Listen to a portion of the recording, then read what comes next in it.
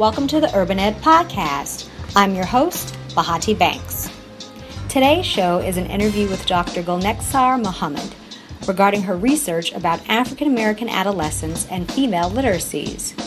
Dr. Mohammed, an assistant professor in the Department of Middle and Secondary Education, strives to shape the national conversation for educating youth who have been historically underserved and supporting the next generation of graduate students seeking practical and intellectual pathways to meet some of the most pressing challenges encountered in urban schools. For more information about the middle and secondary education graduate programs at Georgia State University, please visit the department's website at mse.education.gsu.edu. So, you started your career as a reading, language arts, and social studies middle school teacher in 2003. How did that experience influence your decision to pursue a leadership role in literacy education? Well, teaching the content areas of reading, English, language arts, and social studies really cultivated a love for literacy and history and a love for learning and seeking new knowledge. It helped me to understand how much I love this work, how much I love designing curriculum, how much I just love personal and academic growth for the child. And then serving as a teacher and a literacy coach and a district administrator, it just kind of reaffirmed this passion I had for positioning myself to be in a greater capacity to serve youth, teachers, in urban schools. And so I knew I had to, in order to put myself in a capacity for greater service, I knew I had to position myself to be challenged and a bit uncomfortable. Because, when you're uncomfortable, you really learn a lot about yourself, and it really just pushes your thinking. And so that was my graduate program in language, literacy, and culture. And it was important for me to just be in a space where I could just push my own thinking to be in a position to help with the transformation of schools. Mm-hmm. School districts, especially many public schools, are really framed around positivist or linear practices that don't all the time serve youth well. And this can be intellectually constraining. And I felt when I was a teacher and an administrator, I didn't understand why aren't we pushing past these things? Why are we having more prescriptive forms of education? And that was painful. And so that really pushed me in to go back to school to get my PhD and to start writing more, to use sort of my pen as a tool to help teachers and other educators and administrators to think differently about the way we educate youth, especially in literacy education. So pursuing a different type of leadership role really afforded me the liberty to work very differently in schools and communities. So after receiving your doctorate in literacy, language, and culture in 2013 from the University of Illinois at Chicago, you joined the college as an assistant professor of language and literacy in the middle and secondary education department. Why did you decide to teach and conduct your research at Georgia State as opposed to another institution? I decided to teach and research and serve here at Georgia State for many different reasons. The first is just that the energy that the city of Atlanta gave me and the rich history that it carries. I love the fact that Georgia State is positioned in the heart of the city, and in many ways it serves as the epitome of urbanness, and which I knew would allow me to be on the pathway of my goals. And so beyond thinking about urban ed and urban education and just defining what urban is beyond in terms of geography is also a space of cultural and linguistic diversity and resources. In urban areas, there's a history of creativity, uniqueness, and cultural capital to be explored. There's this abundantness of rich narratives and cultures and histories. And in urban areas like this one of Georgia State University, there's also a history of inequities within populations who have been marginalized. So this really connects to my research agenda. So really, to know urban education, you have to know the history of race, class, gender, and literacy and language in the country. And my research agenda really focuses and centers on those things. And so I felt that Georgia State, in my mind, could be a space that I can contribute to, but could also develop and cultivate my own learning. And so in this way, it's sort of like this beautiful reciprocity. And I knew that an urban institution like Georgia State is a place for transformation, especially when we think about urban education. And to really engage in true transformation of urban schools, it has to be collaborative. Transformative work has to be collaborative. And so I was excited by the professors who are already here doing very rich and engaging work. And I knew that it would allow me to position myself in communities to do community-engaged scholarship. And so it's not my goal for my research to merely sit in research journals. I implant myself in communities, the same communities that my research participants are a part of, on a daily and weekly basis. I'm very much involved. And so Georgia State allows me to do that. It allows me to be a part of these communities and not be isolated in my striving toward improved practices in urban ed. Okay. Now, for those people who are listening, could you define what urban education means to you? Yeah. So, and it is all those things I named, right? It is a space for cultural and linguistic diversity. It is a space of diversity of thought. When you think of urban, I think of richness of difference. And so many times, even when people think about moving to cities or urban areas, they move because of the excitement that it brings, the opportunities for culture and diversity and uniqueness, and for rich narratives and a rich history.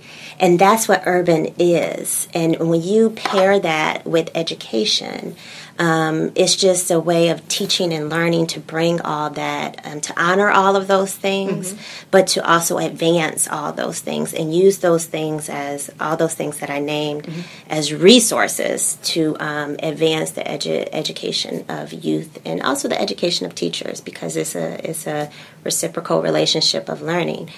And so, urban education is all those things. It's about transformation and change and just enriched learning. Okay. It's not a place where everybody looks the same, thinks the same way.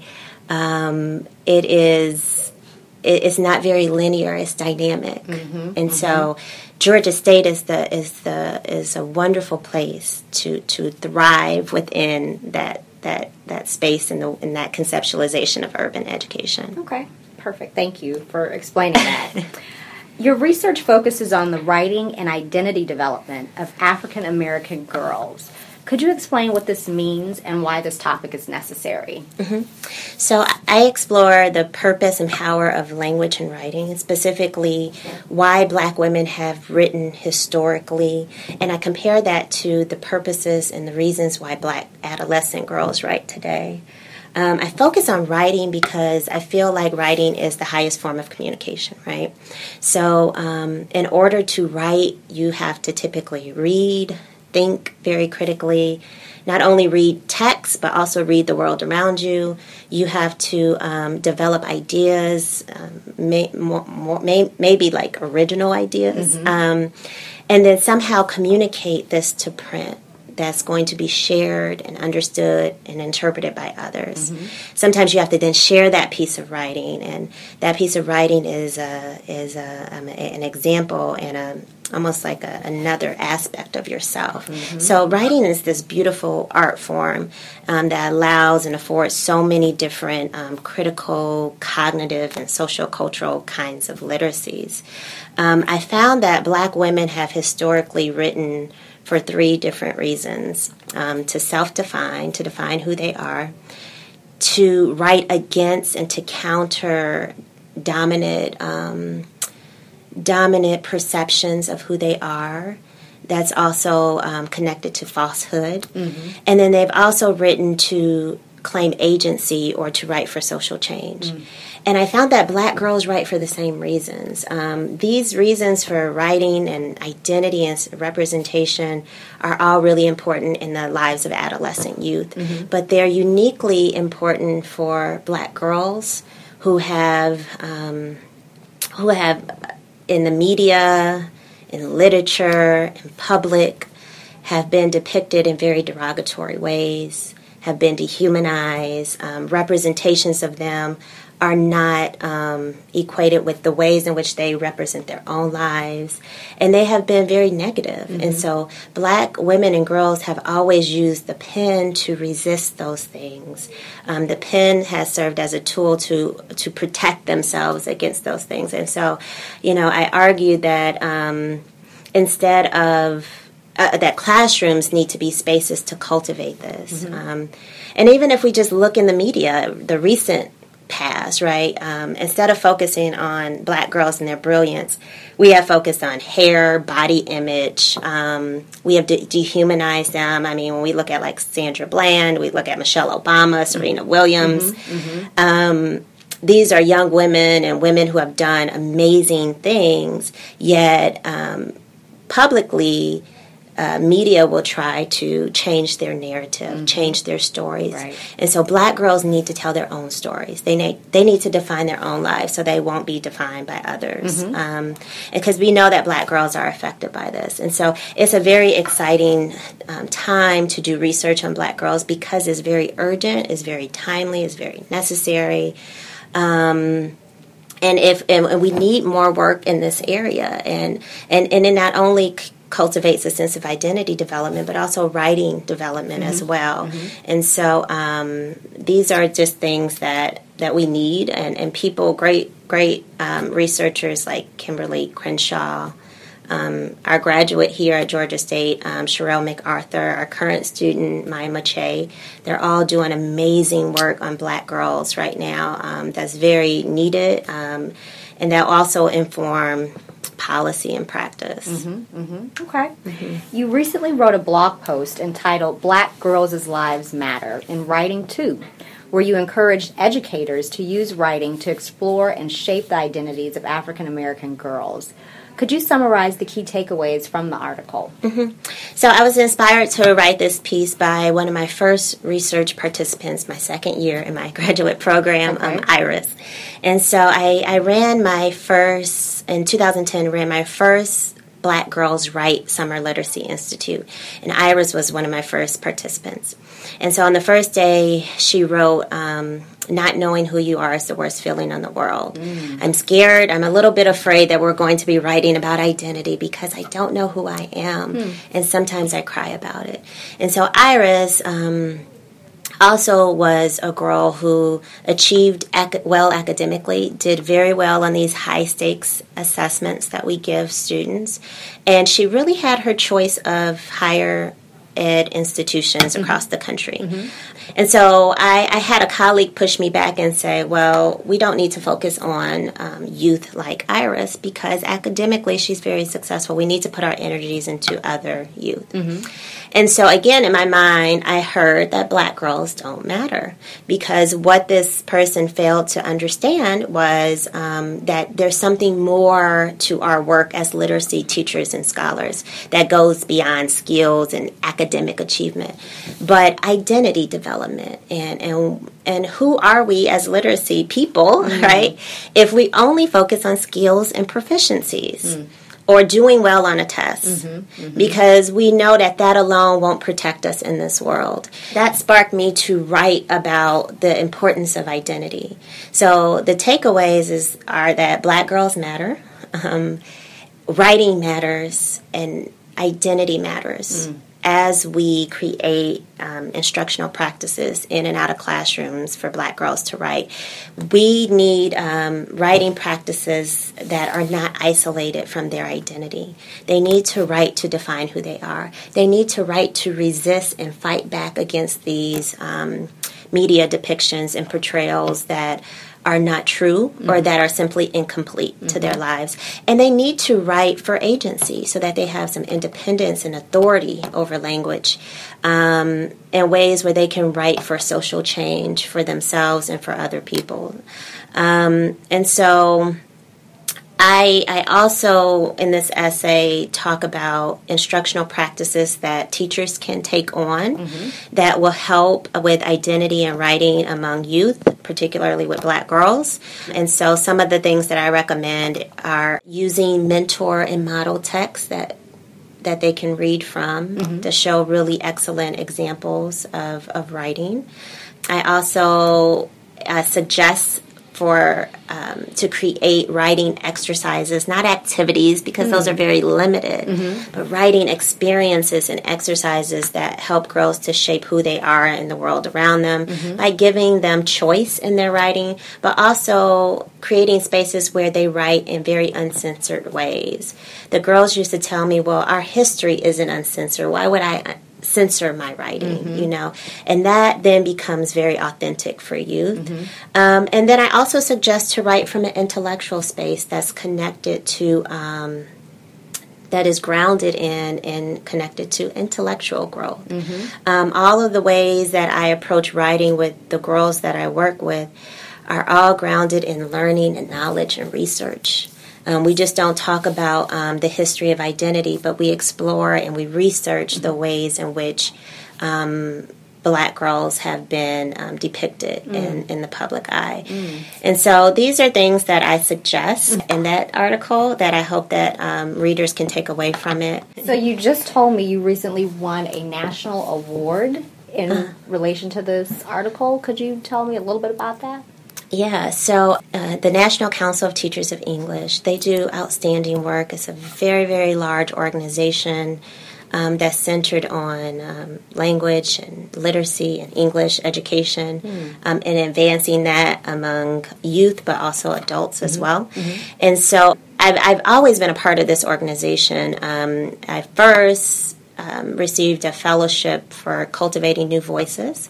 They give this fellowship out every 2 years for those who they see are emerging scholars of color in the areas of literacy. And so myself and colleague Tisha Lewis are both a part of this fellowship program. And then in 2013, they awarded me the Promising New Researcher Award, which was an award that they saw as someone who they could see having a great impact in the field. And so this previous award last week was the Purvis Award, and they give this out every year. It's based on the journal Research in the Teaching of English. And they look at all of the publications in that journal from the previous year, and they look at which article has the potential to be the most impact to the field. What is very impacting, what is very new and exciting, provocative kind of research as well. And so they award the recipient of this award, but then they also do honorable mentions. And I was a part of that. And it was for my piece on Searching for a Full Vision, the writing representations of African American girls. And it was the same, that was my dissertation focus. It was the very first piece I wrote out of my doctoral experience.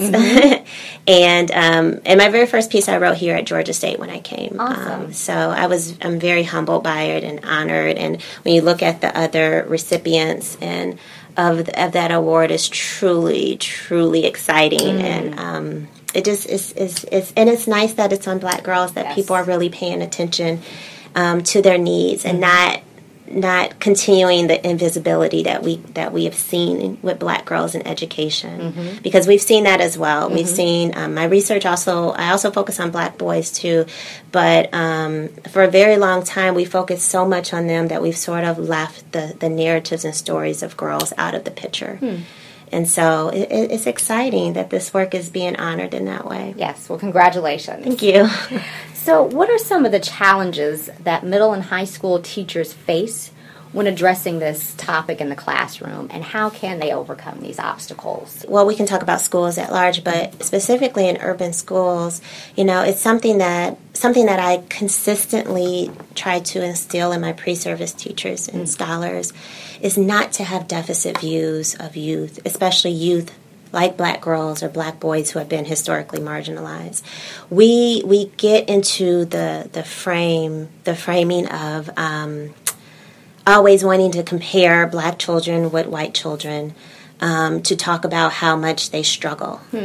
Instead of, and these are the same one-hit assessments that we claim to be against in a way that as teachers and scholars, we typically don't believe that one assessment can tell the full story of any one person, right?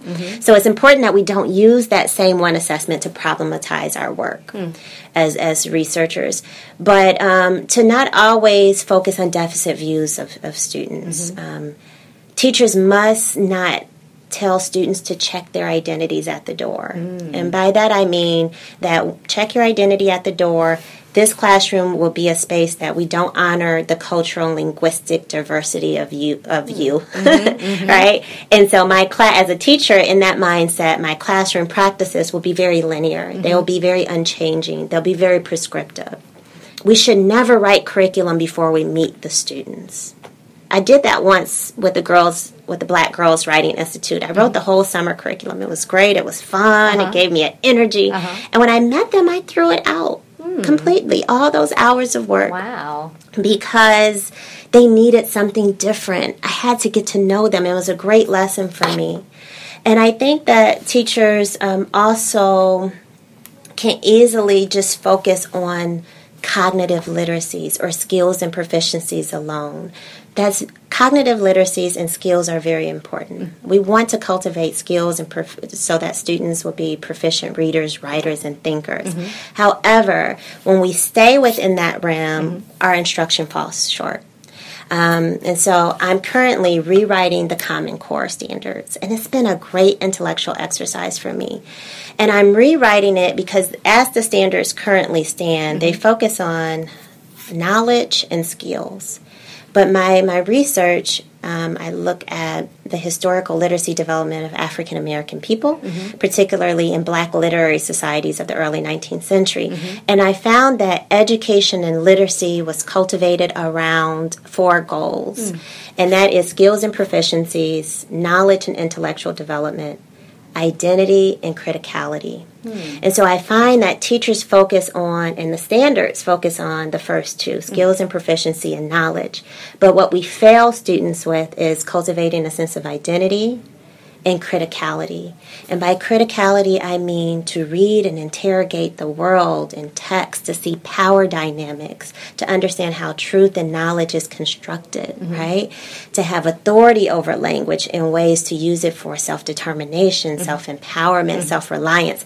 That's what we're missing, and it's so needed in urban schools.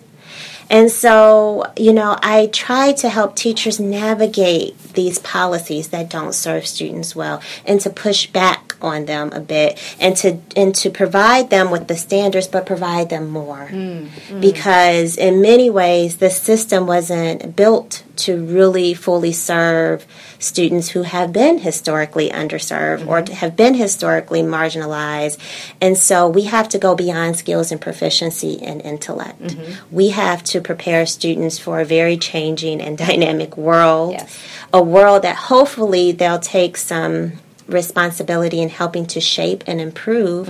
And so but they can't do that until they know themselves. And so our instruction has to prepare them for that. It can't just prepare them to take a test. That's easy. I can do that, right? We can prepare them for that.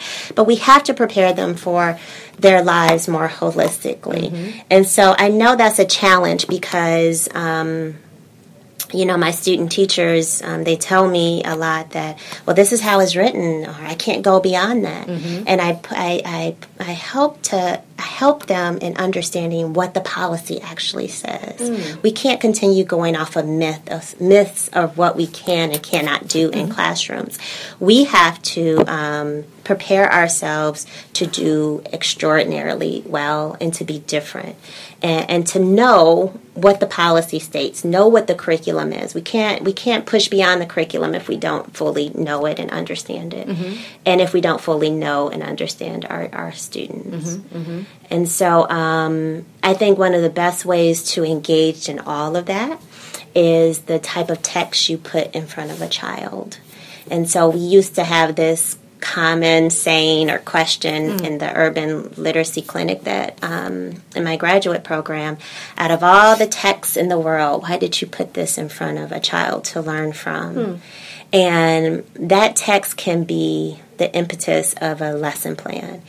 It can engage students' minds. It can get them excited about the learning. It can teach them those 4 goals of identity development, of skills, of intellect, of criticality. It could really be the very important nucleus of the classroom. And so a lot of my work is now pushing to understanding the types of texts that we put to work with adolescent youth. And so it's very, very important. Okay.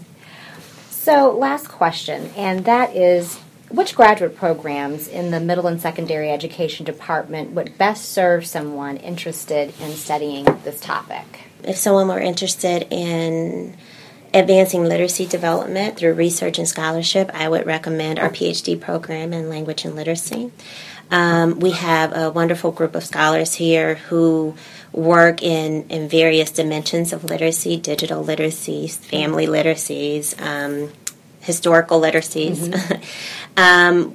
Anyone who wants to particularly study Black girls, English education, and historical literacy development, I would surely invite them to come study with me. Right.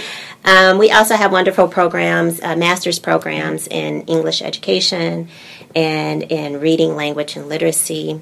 And if someone was particularly interested in understanding teaching and teacher education and how to prepare the next generation of teachers and scholars, we have a PhD in that area as well. So I think it's a wonderful opportunity to really push thinking and scholarship, especially for those who are interested in pursuing careers in research and higher education. Thank you for listening to the Urban Ed Podcast, brought to you by Georgia State University's College of Education and Human Development. If you like today's show, please subscribe to our podcast on iTunes, or you can follow us on SoundCloud. For more information about the college's graduate programs, please visit education.gsu.edu.